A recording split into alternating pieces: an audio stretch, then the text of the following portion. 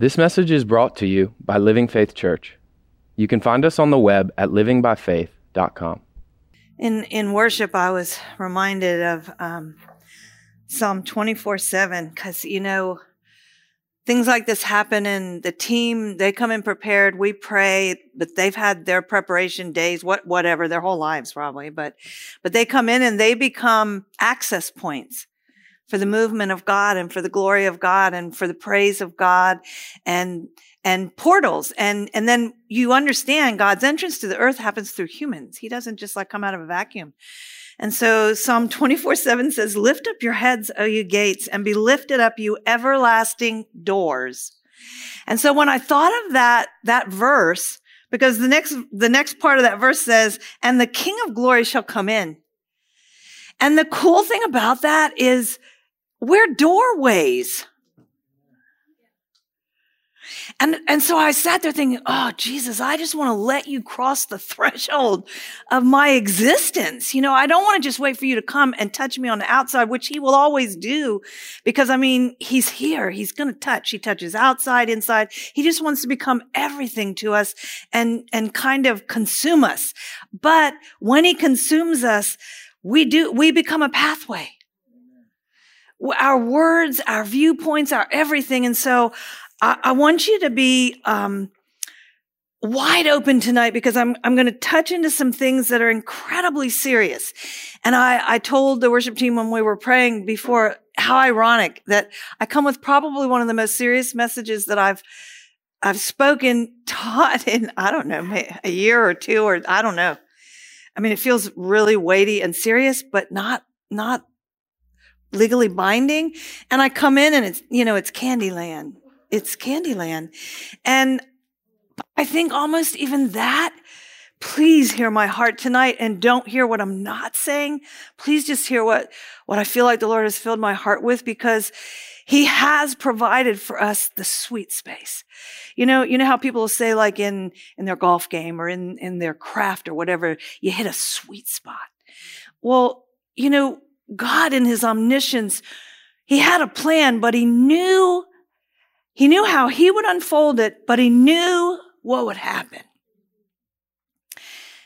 And I want you to hear me. He still entrusted man, because he knew, being the complete provider, originator, and creator, that he could redeem anything we would do. And so before, he does turn graves into gardens. He did it. He saw ahead. Jesus was crucified before the foundation of the world in God's plan. God knew exactly what was going to happen, what was going to unfold, and he had already made us in an image of him whereby we would be the garden. So I want you to hear my heart tonight, because we're going to look at some things. There's a lot of stuff that's put on God's shoulders, blame that goes towards God. And yes, I'm going to say, and please don't hate me for this, blame that goes toward the devil. That actually we have to own it. And okay, already I can tell, because I know how I used to hear things like that and think, whoa, no, Jesus is the Savior. I'm not the Savior. No, we're not the Savior. But the way God built us, and that's why I'm going to say to you tonight, listen even more intently to what Pastor Gavin is bringing, because what God's doing in the earth right now is quite profound, because he's taking his family back to a place of an interior space to understand that you want to see miracles out here, but you need to let me do the miracle in here. Probably 25 years ago, God said to my heart, the body of Christ hasn't been fully evangelized. And, I was in a denominational church at the time and very involved in outreach and, like the Tuesday morning women's visitation. And I love to see people get born again and stuff. So I heard it through my filter. And I thought about, yes, let's get people born again. Let's get people home in heaven. Let's get people home in heaven. But you see, when God opened his mouth and said, let there be light, he wanted to bring the heavenly realm into earthly manifestation. So he was never about, let's turn this puppy around. It's full circle. Let me take you back to the unseen. I hope you're hearing my heart, because there are things God wants to do in all of us. So I want to go to Genesis. So go with me to Genesis. And trust me, this thing's been brewing in me for, well, you know how long it's been since, even my last time I was going to teach, I just felt like the Lord said it was supposed to be grace, and it was, and it was exactly right. And probably because some of this stuff, he was like, I don't want you to say it yet. Everything that God speaks through anybody always becomes the landing pad for the next thing. And that's how God teaches us. It's how we're built to learn is, one piece at a time, one revelation at a time, one insight at a time, one seed at a time. But one seed never stays one seed, right? So we're going to go to Genesis because I want to look at the aspect of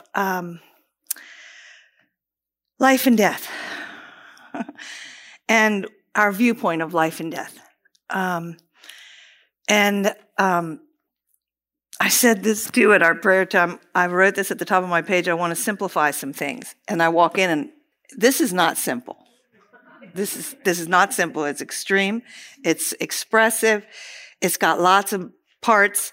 But I feel like God wants to unscramble some negative perspective of him. Okay? And I titled this message, and whether or not this will hold until tomorrow, Linda, we'll see when I finish, because there's probably 4 messages in this one, because my heart is all over the place. But I think it's going to be communication, communion, connection. And, when I said what Psalm says, which is, open up gates, open up ye doors. Some of that is not just so that he can walk through us into the world, but into us. Years ago, we had a minister that would come here and minister, and he would say, intimacy means this, into me, see. Like when I have intimacy with God, it's so that God can see into me. Intimacy, into me. And I think sometimes we get doctrine, we get all these things that teach us, and our hearts are right in the main, and we want to do right by God, but we get so caught up. Now, hear my heart. Don't just hear my words, hear my heart. We get very caught up in right and wrong. And I don't believe that God's focus is right and wrong, though there are things that are right, righteous, profitable, and things that are not. But I don't think he's caught up in that. I think that his whole focus is life, which is him, or death, which is not him. Which is why I think this message is called communication, communion, connection. Because if I am connected to life, I'm going to live. This is why in the medical fields, when they hook people up to machines, it's life support. See, we use a lot of things for life support, I'm doing air quotes, in our lives that really don't have life. But we use it to get us through. We take breath from things that aren't cool. So I want to go, in the whole creation story. I love the creation story. I think Genesis is so much bigger than the ink on the page. There are verses, and one of the ones I'm going to take you to, these verses have more pages in sometimes one verse than the whole book. Because the intention of God's heart was to unlock our understanding. You see, God's not trying to make you do good and do right. He wants to unlock your understanding so that you can perceive him, so that you can breathe in him and with him, so that he can communicate to you, literally communicate into you, breathe into you life. If you do CPR, the person doing the CPR is breathing life into the recipient, the one who needs to be resuscitated. And you see, this is God's beauty. We can have graves all the time in life and think we're living a great life. You can be a multi-millionaire and be guaranteed that it will go generation to generation and still inside feel like you're dying every moment of every day. So let's look at this. this verse. Breathe. It's in Genesis 2. Then the Lord God, I'm at verse 15 of chapter 2. Then the Lord God took the man and put him in the Garden of Eden. And I want to draw your attention just to a little bit of coolness here, is that God formed him in the unseen. He formed this spiritual being in the unseen and then placed him in an earth suit. So you are bigger than this body that I'm looking at. No, seriously, like, we got to breathe that in, because we are made in God's image. And so our capacity is far more than just being good boys and girls and doing right instead of wrong. Take a deep breath, because honestly, that should bring liberty. That should bring liberty. Because God says, I'll commune with you all the time. And if there's something that is not right for you, you'll know it inside. I will commune with you and I will cause you to know. I think sometimes we don't walk in liberty because we just think everything's wrong. And so we won't allow ourselves to even live. Pastor Gavin has probably over the past year said 100 times from the platform, just live your life. Now his intended, what he's intending with that statement is live it with Jesus. Live it with God. Let God tell you how to exist moment to moment. And that was God's intention, to commune with each human being, not to set up a doctrine that we would obey. I mean, the law on the mountain that Israel built it into was not what God said to Moses. They made over 500 laws, I think. And, some theologian in the room can tell me if I'm wrong, but it's, There you go. I said over 500, so I was sort of right. But that's a lot of laws from some moral issues where he was literally communing with Moses, giving him his heart. You understand? He was communing with Moses. He wasn't giving commandments. We've called them the commandments. He was making connection. Let's connect. Because of what happened in the garden. So let's look at what happened in the garden. And the Lord God, 15. Then the Lord God took the man and put him in the Garden of Eden to tend and keep it. And really that phrase from the original language is cultivate. He put him there to cultivate it. Now, God knew what was in the garden that wasn't of him. It was no surprise. So when he put the man there, empowering him to cultivate, what do you think he actually had power over? See, God only gives words that bring faith. So he's not going to say, there's a big bad dude in the garden, Adam, and don't be scared, but. I mean, he doesn't talk to us like that, does he? I mean, really, seriously, we've made that in church language. We've taught people to speak to the devil and do all the, okay, let's get back to the beginning. Genesis is the book of beginnings. This is the simplest thing that God said to Adam. And the Lord God commanded the man, saying, so he empowered the man. He empowered Adam. Of every tree of the garden, you may freely eat. See, you see why I looked at you and laughed when we were in prayer and you started talking about, and I looked at Grace and because she and I have been talking about this today. So he was given so much freedom. There's an entire vastness here. So he wasn't saying, be really careful because you're going to make a boo-boo. No, he's giving him this directive. He's giving communication. He's communing with him. Communion from God's standpoint, because a lot of times in scripture it will speak of knowing the Lord or the Lord knowing us. And the knowing that's the translations will bring out is that it's such an intimate knowing that it's akin to the relationship of a man and a woman when they conceive. So we're not talking about casual knowing, like just learn my rules and behave. No, we're talking about an intimacy that will empower us to live and not die. So he says, of every tree of the garden, you may freely eat. But, it's a big but. You know, there's more buts than the ones you're sitting on in this room. But of the tree of the knowledge of good and evil, you shall not eat. For in the day that you eat of it, you shall surely die. Now, we know, I want to talk about death a minute here because we know that Adam didn't drop dead with no breath. So from God's perspective, death doesn't really just happen when you fall to the ground and there's no more breath. Death starts long before that. But we really have to think about this, guys, because we are completely empowered beings. Say no condemnation. I'm going to go back to saying those kind of things tonight because I don't want you to hear what I'm not saying. I grew up in a denomination that kind of taught, I'm being really generous there, kind of taught that death was the punishment for sin. In other words, my picture was that death came from God.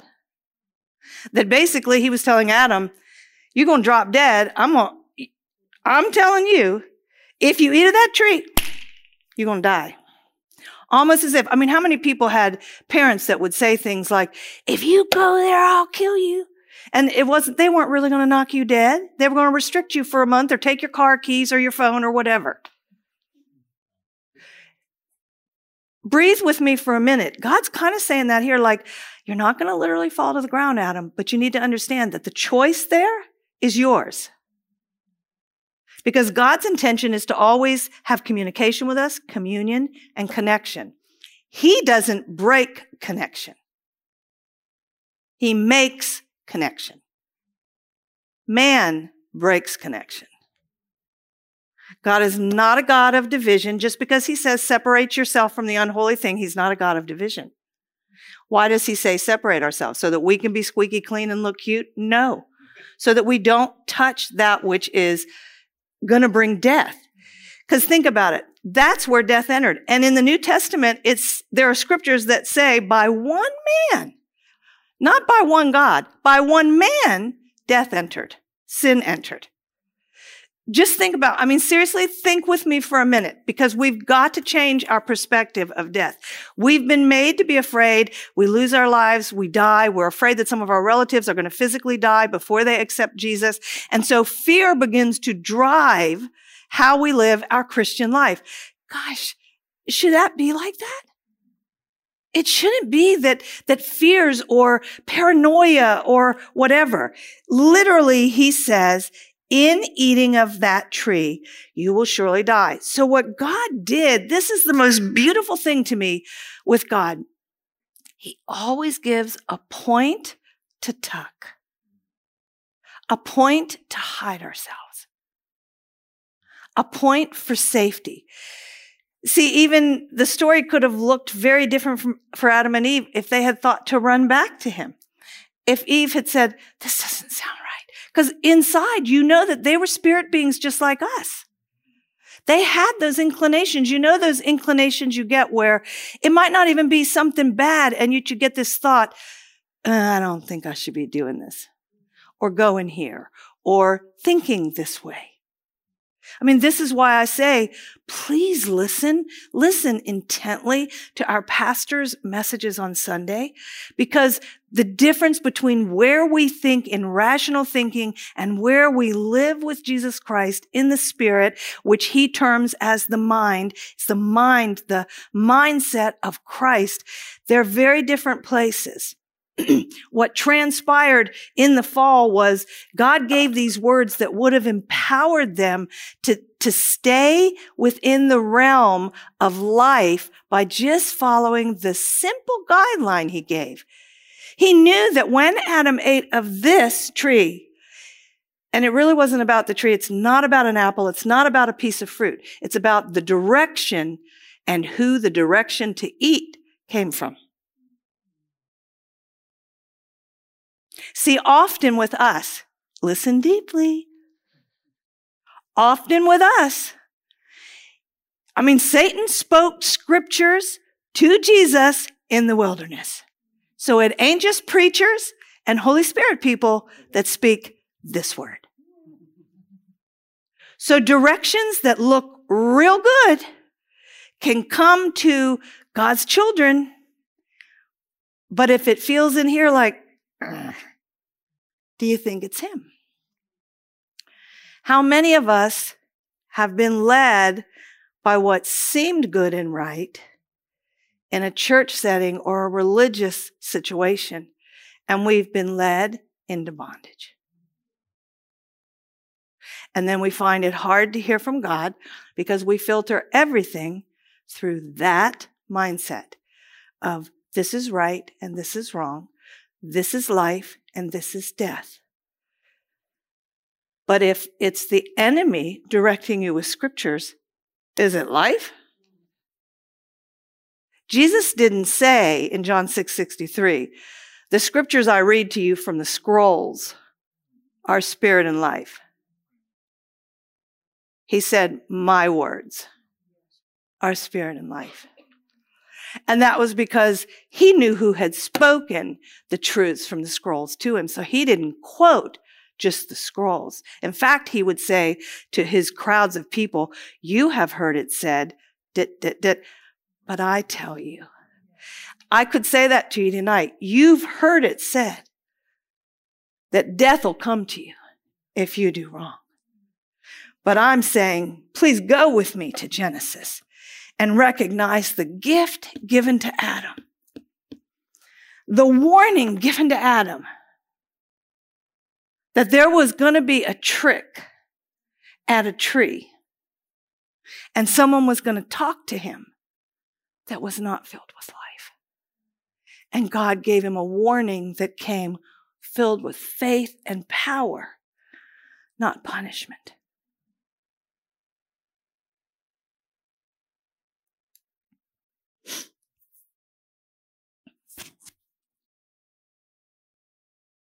So do we actually grasp? Part of the reason I think God wanted me to bring some of this to you tonight, because we're going to go to some New Testament scripture passages, because I think we misinterpret from this point life and death.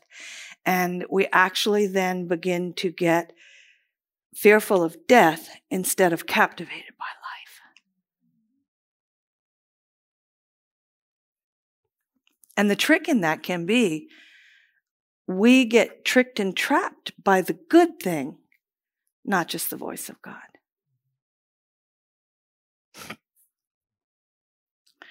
So, do we really grasp how death actually entered the realm of God's perfect creation and how it enters our daily life in micro doses? See, I could say, you know what? I probably shouldn't go there or do that, whatever it is. But you know, it's really not a big deal.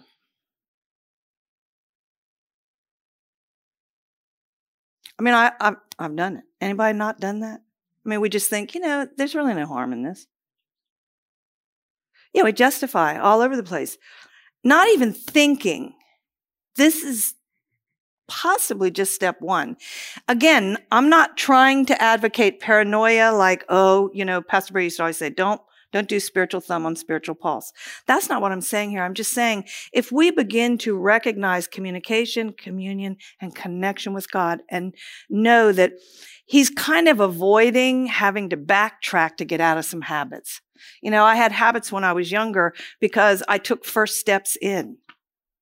And first steps, you know, become second steps and third steps until it's literally my lifestyle.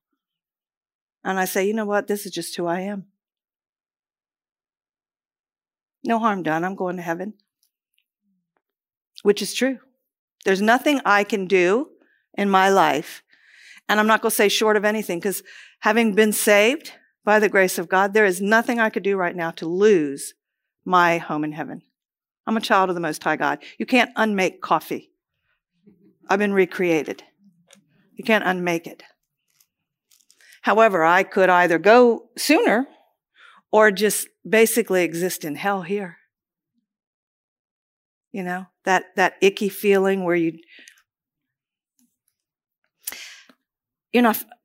not like taking weight, icky stuff, are you? Because I think God wants to open our eyes to understand this is why he comes to us with seemingly small things like, you know, Kath, just don't even take that thought. Don't even go there. You know, like say I'm embarrassed about something, or I feel less than in front of certain people or in a particular group. And then I go away from that and I kind of ponder there and I think a lot about, well, you know, they are better than me. They're smarter than me, whatever, more spiritual, whatever. But we take these thoughts and we begin to build these thought processes.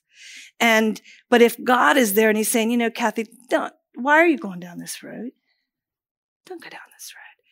He's helping me avoid something that could literally become a huge mindset and perception and perspective of myself through which everything else will be filtered.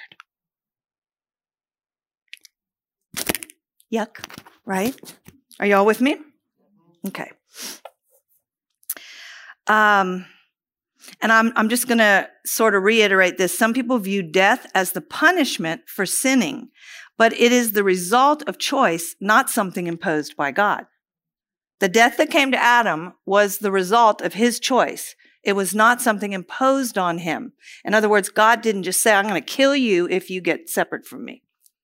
No, he was warning him, there is one though. He didn't name Satan. He just gave, when you get there, don't eat from that tree. So simple, right? Don't you look back and think, seriously, Adam, you wrecked the whole deal.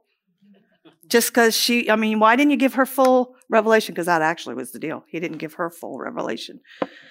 Okay, so it's not something imposed by God. He is life. So separating from him is what brings death.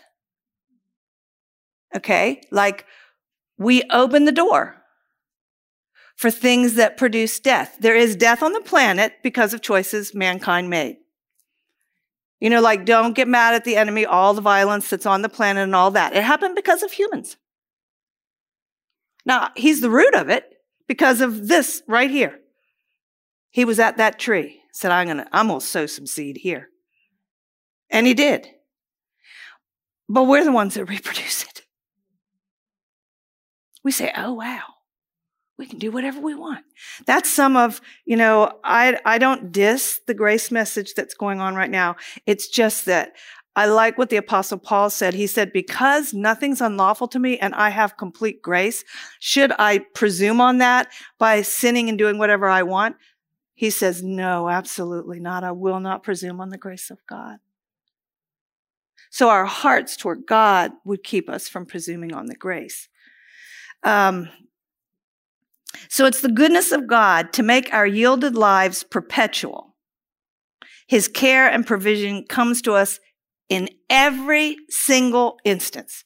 Right here in warning Adam, his care and provision was coming to this one who was a firstborn of the human existence. Think about that. He was being given a warning. So there was care and provision for all of us given right there. And we should take lessons from that.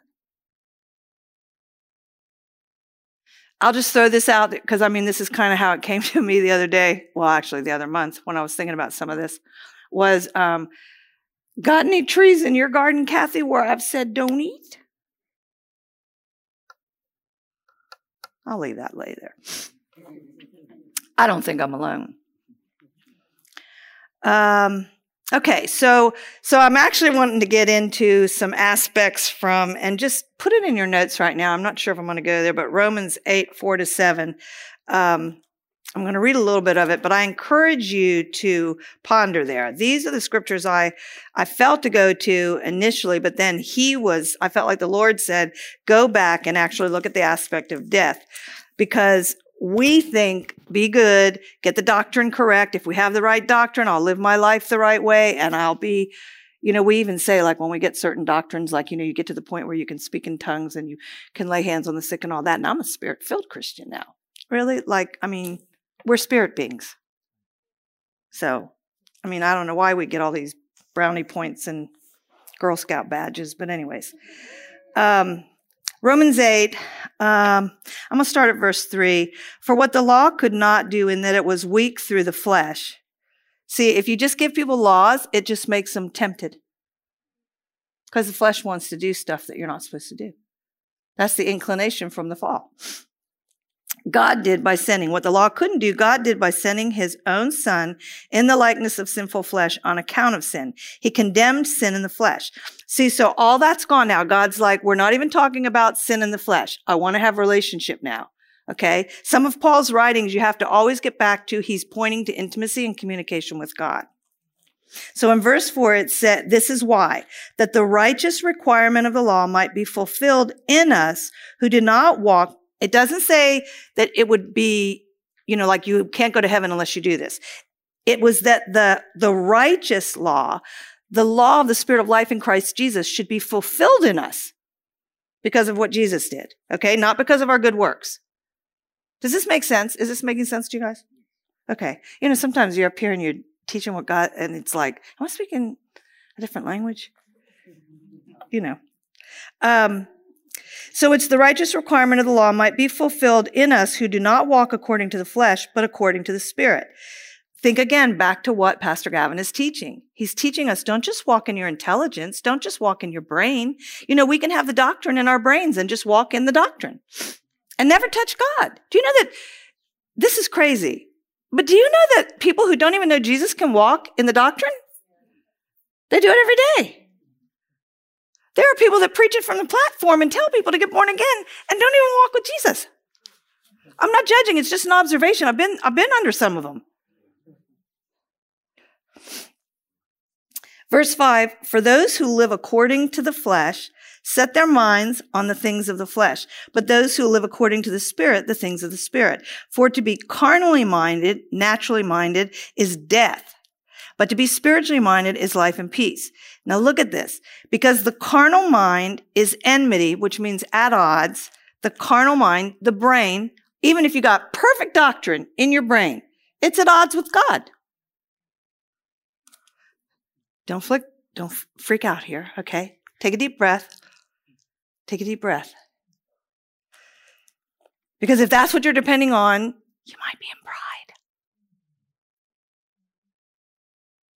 The carnal mind is at odds against God, for it is not subject to the law of God, nor indeed can be. You can't make your brain obey God. Because the minute you give it rules, it's going to cross the boundary. And here's why. Clark Taylor taught this here, probably 20 or 25 years ago. Your brain, your thinking, your brain, the gray matter, the intelligence is built to protect you. None of this makes any sense. This doesn't make sense to your brain. I mean, even like right now, if you're sitting there saying, how can she tell us don't walk in doctrine?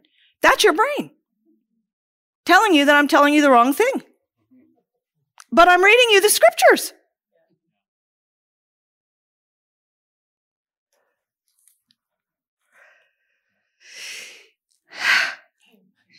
Breathe, okay? So in verse 7, the carnal fleshly mind, the natural, here's the Greek word, phronema. And it's the mentality, the inclination, or to put your affections on something. I have been in the place where I put my affections on the doctrine. I was so happy to get into charismatic spirit-filled doctrine. I'm not kidding you. 32 years ago, I was so happy. I finally got tongues. These scriptures started coming alive to me, and I was like, this is life. This is life. But I could feel myself getting pulled into, now I know God was to a degree, not just training me in my own life, but training me to be a teacher. So when I realized, you're just loving the doctrine. Why are you just loving the doctrine? The only reason you came to Living Faith was to get the Holy Spirit. Love the Holy Spirit. Now, God wasn't saying put aside the doctrine, but he was saying, now that you got this relationship with Holy Spirit, let him tell you how to live in the doctrine. Not how to know the doctrine.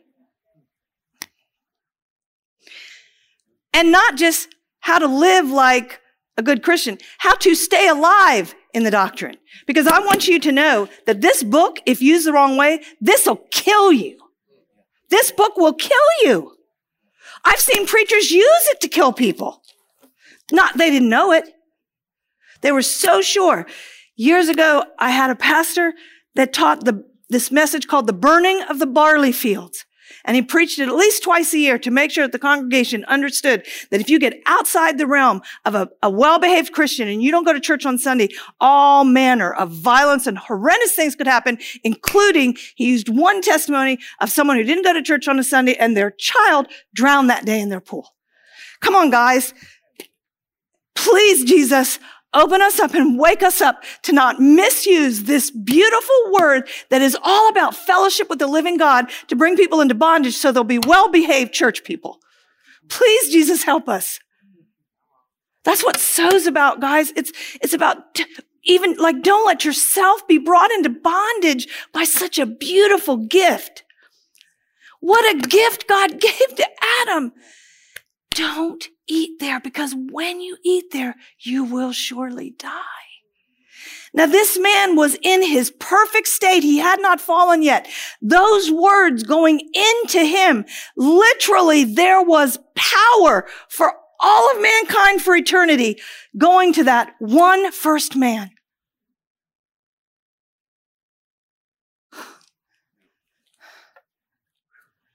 And God simply saying to us, just listen to the Spirit. Just follow the Spirit. And if he's not beating you over the head, don't beat yourself over the head. Because what happens when we do, we get into pride thinking, well, see, I'm obeying God. I'm obeying God. I'm such a good girl. I'm obeying God. And then we slip to this place of self-dependence. But self-dependence isn't hooked to God.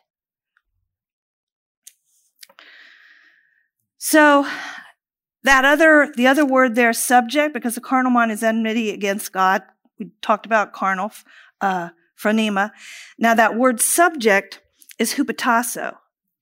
And this posture of thinking and such is not subject to the law of God. And the meaning of the Greek word is to stand under. To stand under. See, the simplicity for Adam would have been, make sure you tell your wife, just the two of you, just don't go to that tree. I mean, that seems so simple to me. But we are intricate beings. And the seduction, I don't believe the serpent, I don't believe Satan said one time, this apple? I don't believe it was one time. I believe it was a seduction. I believe he was there and there was a form of fellowship taking place. He was always there and he was always near that tree. And there was alluring. Watch out for your tiny inclinations. And I'm not just talking about dirty deeds. The ones that will take you out of the gracing of Jesus, who loves you more than anything and let their life spill from his body for you. That's so huge. How did he do that? Because of correct doctrine? Come on, guys. Did Jesus do what he did because of correct doctrine? No. Because he was a good Jew? No. He fellowshiped with God. He was connected to God. You think he ever had temptations? We know he did. Scripture says in every way that we're tempted, he was tempted just like us. But when there was he probably was like, I might surely die if I go there. And he would turn to the Father. How do we handle life and death? We've got to demystify some of these things that we say grace covers it all. It surely does. It surely does. But also there is that little seed of something that can take us way off the path of where we will live in the joy and the freedom and the peace. There's peace for us. There's such peace. And I felt like I said, Lord, this feels so hard, so heavy. It is heavy. It's heavy because of the goodness of the weight of it. It's not heavy because God wants us to get in line. It's heavy because it's a gift. It's a gift. If you're carrying things from your past, if you've got habits, if you've got anything that you know for you isn't life, don't freak over it. Just start talking to him about it. Just start talking to him. Don't even say like, oh, where did I let the enemy in? I'm not mocking that. I've done it. I do it sometimes. But sometimes it's like when I ask that question, he doesn't tell me. Maybe that would bring more pain to know how stupid I was with the door that I opened. Sometimes he's just like, Kath, can we just start from here? You see that that's not appropriate. Just trust me. And I'm practicing just saying, okay, Jesus, okay, I'll let it go. Okay. If you could read my journals, I mean, like, they are so freaking human. But seriously, that's my time. That's not your time. That's my time with him. And we have private conversations because there are things that bug me to no end. And there are things about life that I don't understand. And I ask questions and I don't always get an answer, but I always get his presence. He doesn't always tell me because, quite frankly, most of it I wouldn't understand. Do you understand that things that go on in our life or things that feel icky in our life, they involve so many other people? Because no man lives to himself and no man dies to himself. Scripture tells us that. So we each have a home of origin, but that home of origin was made of two homes of origin. And then each of those homes of origins were made of two homes of origin. Do you understand the multiplicity of human existence that goes all the way back to that man who was told so simply, don't eat there.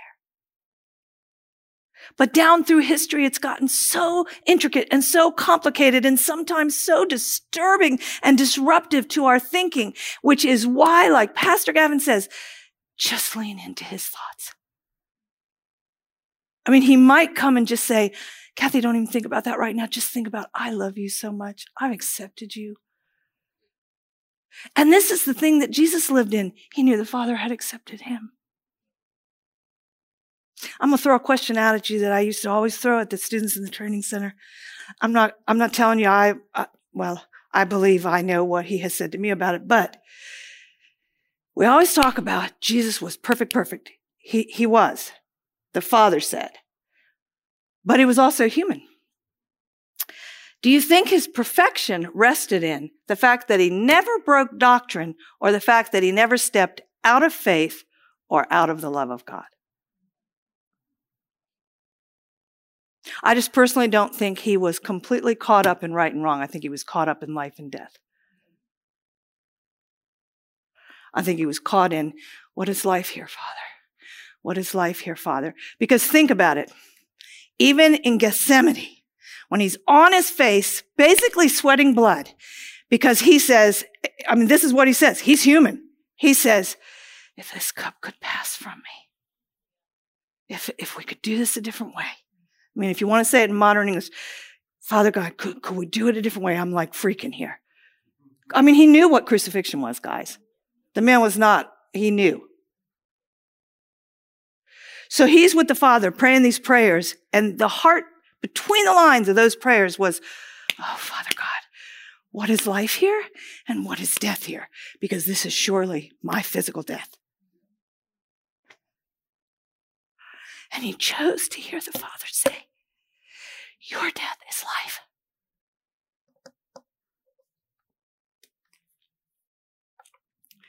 I didn't see those words, but that's what his heart was empowered to keep walking, to come out of that garden and to let happen what was going to happen.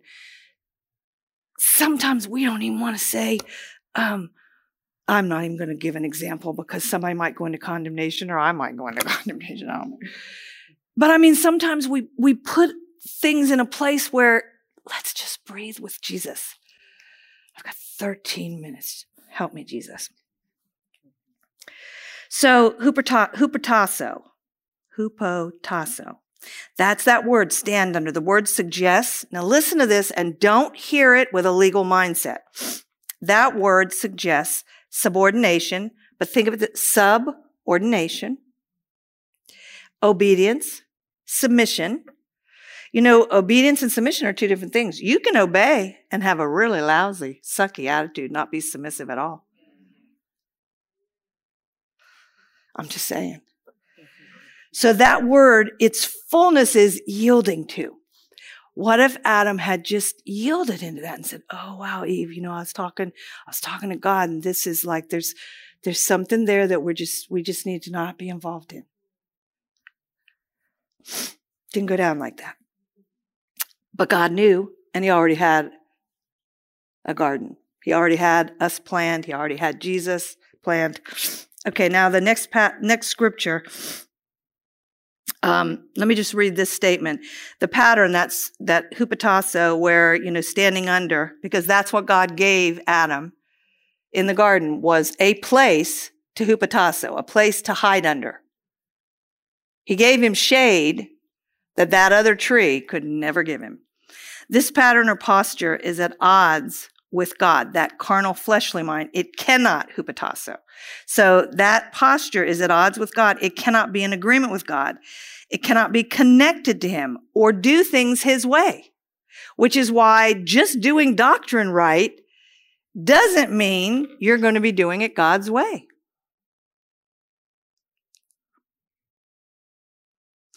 I just know some of you are going to walk out of this room and the enemy's going to try and put paranoia on you. Don't go there. Just don't even receive it. Don't receive it. Because what God wants all of us to see tonight is don't expect punishment every time you're trying to walk the right way. Just walk with me.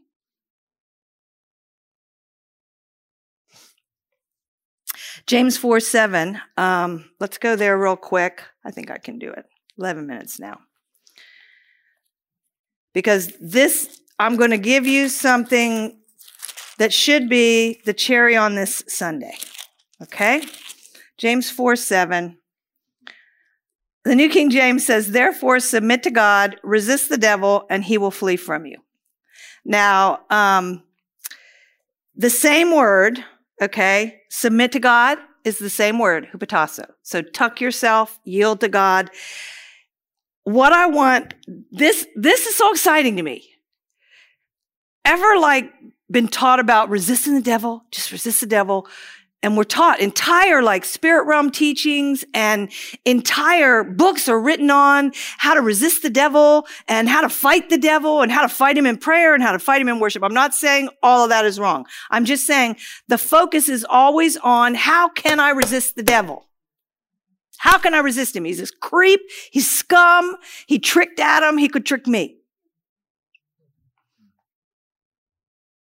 It's the same simplicity that was in Genesis 2 when God said, don't eat at that tree or you'll surely die. James 4:7 says, therefore submit, hupotasso, with God.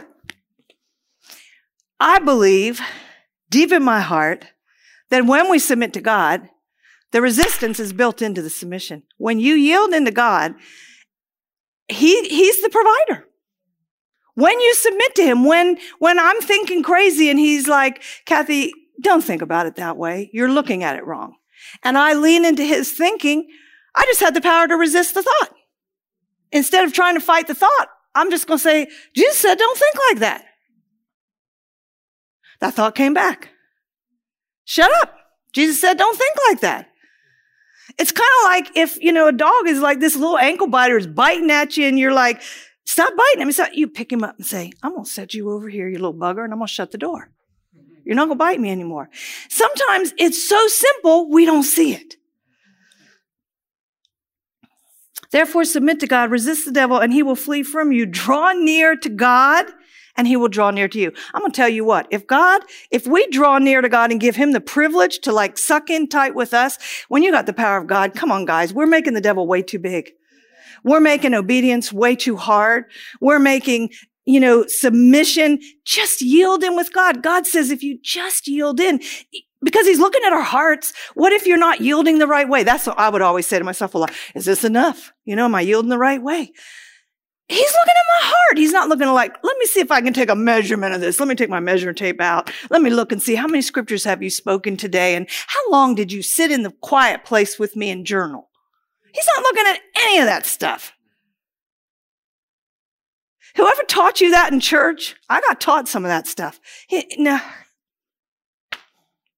I've even been taught how to approach God. I get it, scriptures. But sometimes we take the scriptures and we make legalistic bondage. How do you approach God? Turn around and say, Father God, I need you. What did Jesus do in the Garden of Gethsemane? He cried out. He said what he actually felt. Father, if this could pass from me, if this cup could pass. Nevertheless, that's what I want, and I want what you want. I think sometimes if we ask God in our moments of difficulty, what do you want, God? He'd say, I want you to walk in peace, God. Because when you walk in peace, you will permeate the earth with peace. Why? Psalm 24. were doors and gates. If you think there's a funky atmosphere on the earth, guess who it came from? Humans. It came from humans. You go on and you look at the other parts of James and it says where, right before this part is where do wars and all this stuff come from? It comes from your own carnal desires. You want this, you want that, and you fight to get it. You're all with me. Cleanse your hands, you sinners, and purify your hearts, you double-minded. Some of the King Jamesy stuff is like, ugh. But all it's really saying is like, bring it down to simple terms. Just submit to God. The resistance is in that flow. I hope that if you get nothing else from tonight, you will understand that because of what we saw in Genesis 2, and basically God is saying to Adam, I'm giving you the opportunity to choose life. Just obey me. He didn't say that to Adam, but he was like, just don't eat there, because you'll die. Now, if God was communing with Adam, which he was, it was prior to the fall, the understanding for everything, Adam was this way with God. It was before any separation. So the empowerment to resist was right there in those words.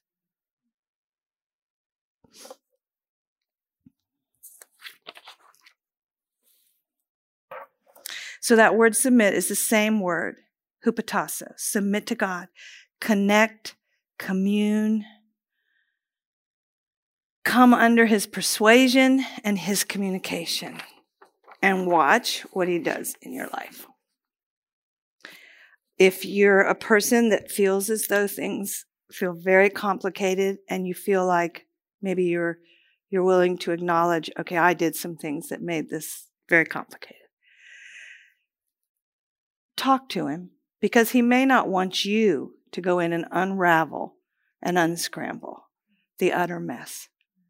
Quite frankly, some of my mess, I don't have the power to unravel it. Some of it I know is my decisions. Some of my decisions were made because when I did some inner healing stuff and all years ago, there were things at play in my home of origin.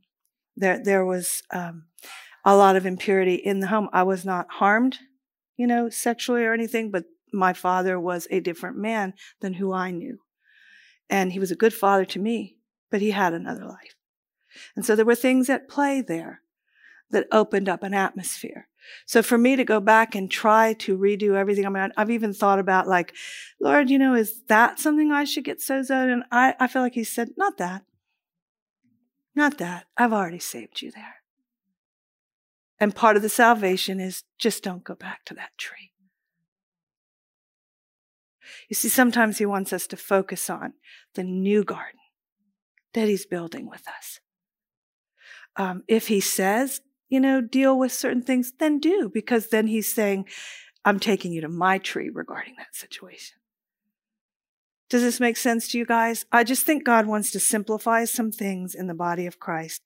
And I think, one of my feelings, well, not one of my feelings, but my perspective is that what's happening in the earth with God taking us to that simple place of living from within our hearts, within our spirits, by the power of God. All of Pastor Gavin's teaching is going that direction. And I would almost say to you, don't necessarily, if some of you may be, all of the words may make sense to you and all that, but if some of it doesn't seem exactly like how you've learned, our spiritual existence and how we're the different parts of us, don't struggle so hard for how he words it. Go for the inspiration, because the man is getting before God all the time. Lord, how do you want me to feed your family? How do you want me to feed your family? And he is a man that doesn't want to bring legalism. He doesn't want to bring bondage, but he is a man of this word. His dad is the word man that started this church. So this is a word church. It's just that this word is worth far more than doctrine in our brain. And so I feel like that's what God is doing in the earth. He's wanting to take us all to a place where we learn to live from deep inside, where God speaks to us, just like he did with Jesus, just like he did with Adam, just like he did with all of the Old Testament saints. You want to trip out? I mean, doctrine makes me trip out because, I was raised in you're going to freak over this one and I'm putting it out on tape. But I mean, I was told God doesn't hear anything from anybody until they've said the sinner's prayer. And I come into the full gospel and I find out he talked to everybody in the Old Testament.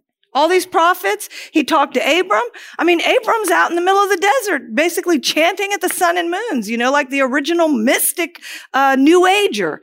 And God comes and chooses to make him the father of faith. Now, I don't know about you, but that messes with my doctrine. No, seriously, it messes with my doctrine. But then Jesus says, you don't have to straighten out all the doctrine from all the ages from Abraham's day, Kath. That's not your responsibility. I'm saying live in life. So I say, you clearly spoke life to Abram. Clearly. What words are coming to me for life? How do I handle my existence? How am I take it so seriously, guys, how accountable I am to love you guys and to tell you the truth and to tell you about my journey. And I'm never saying, don't read this word and don't respect doctrine. But I am telling you, when you learn doctrine, get with God with that doctrine, or it will bind your feet to the ground and you'll never fly the way God wants you to fly. I don't have to live the doctrine the way Jesus did. However, I will live life the way Jesus did. And he will still come to us and talk to us by his Spirit how he handled things and tell us how to handle things. So, Father, we honor you. You are so good. Thank you that you gave such a gift to Adam, and we're not judging him tonight for however he handled or mishandled. We thank you, Father, that you're willing to show us in your word how simply you wanted to protect him. You didn't want to bring paranoia or fear. And so, Father, we thank you that you want to do the same thing with us. You want to show us truth, the way that we're each individually supposed to walk in it. And I thank you, Father, for what you're doing in the embodiment of Christ in the earth right now in this day. You're bringing us to a fuller maturity. You're causing us to put our gifts together. You're causing us to accept one another. And you're teaching us that in learning to accept one another, different denominations and everything, that you're actually teaching us to accept people from out in the world. Because not everyone is going to be like us. They're going to come into you, Jesus, and they're going to walk your word, perhaps differently than we do. So, Father, we just thank you tonight for your living word. We thank you for what you're doing. And so I pray, Father, that you would minister this word more specifically than I was able to with each person. I pray that there will be no condemnation, that there'll be no paranoia, that there'll be no confusion. And where confusion, they might feel it. I thank you, Father, they just put that aside and say, I'm not supposed to look at that. I thank you, Holy Spirit, you come to guide so strategically. And so I speak peace and provision from you, Father God, with this living word in Jesus' name. In Jesus' name. In Jesus' name. No condemnation, no bondage. In Jesus' name. Freedom and joy and peace. Thank you so much, Holy Spirit, for the work you're doing. And so thank you that there's just so much more that you want to do. And so we're preparing our hearts to receive what you want for 2023. Hard to believe that we're coming to that point. But Jesus, we say, do what you want to do with so that many will come to freedom in Jesus. In Jesus' name, amen. Love you guys so much.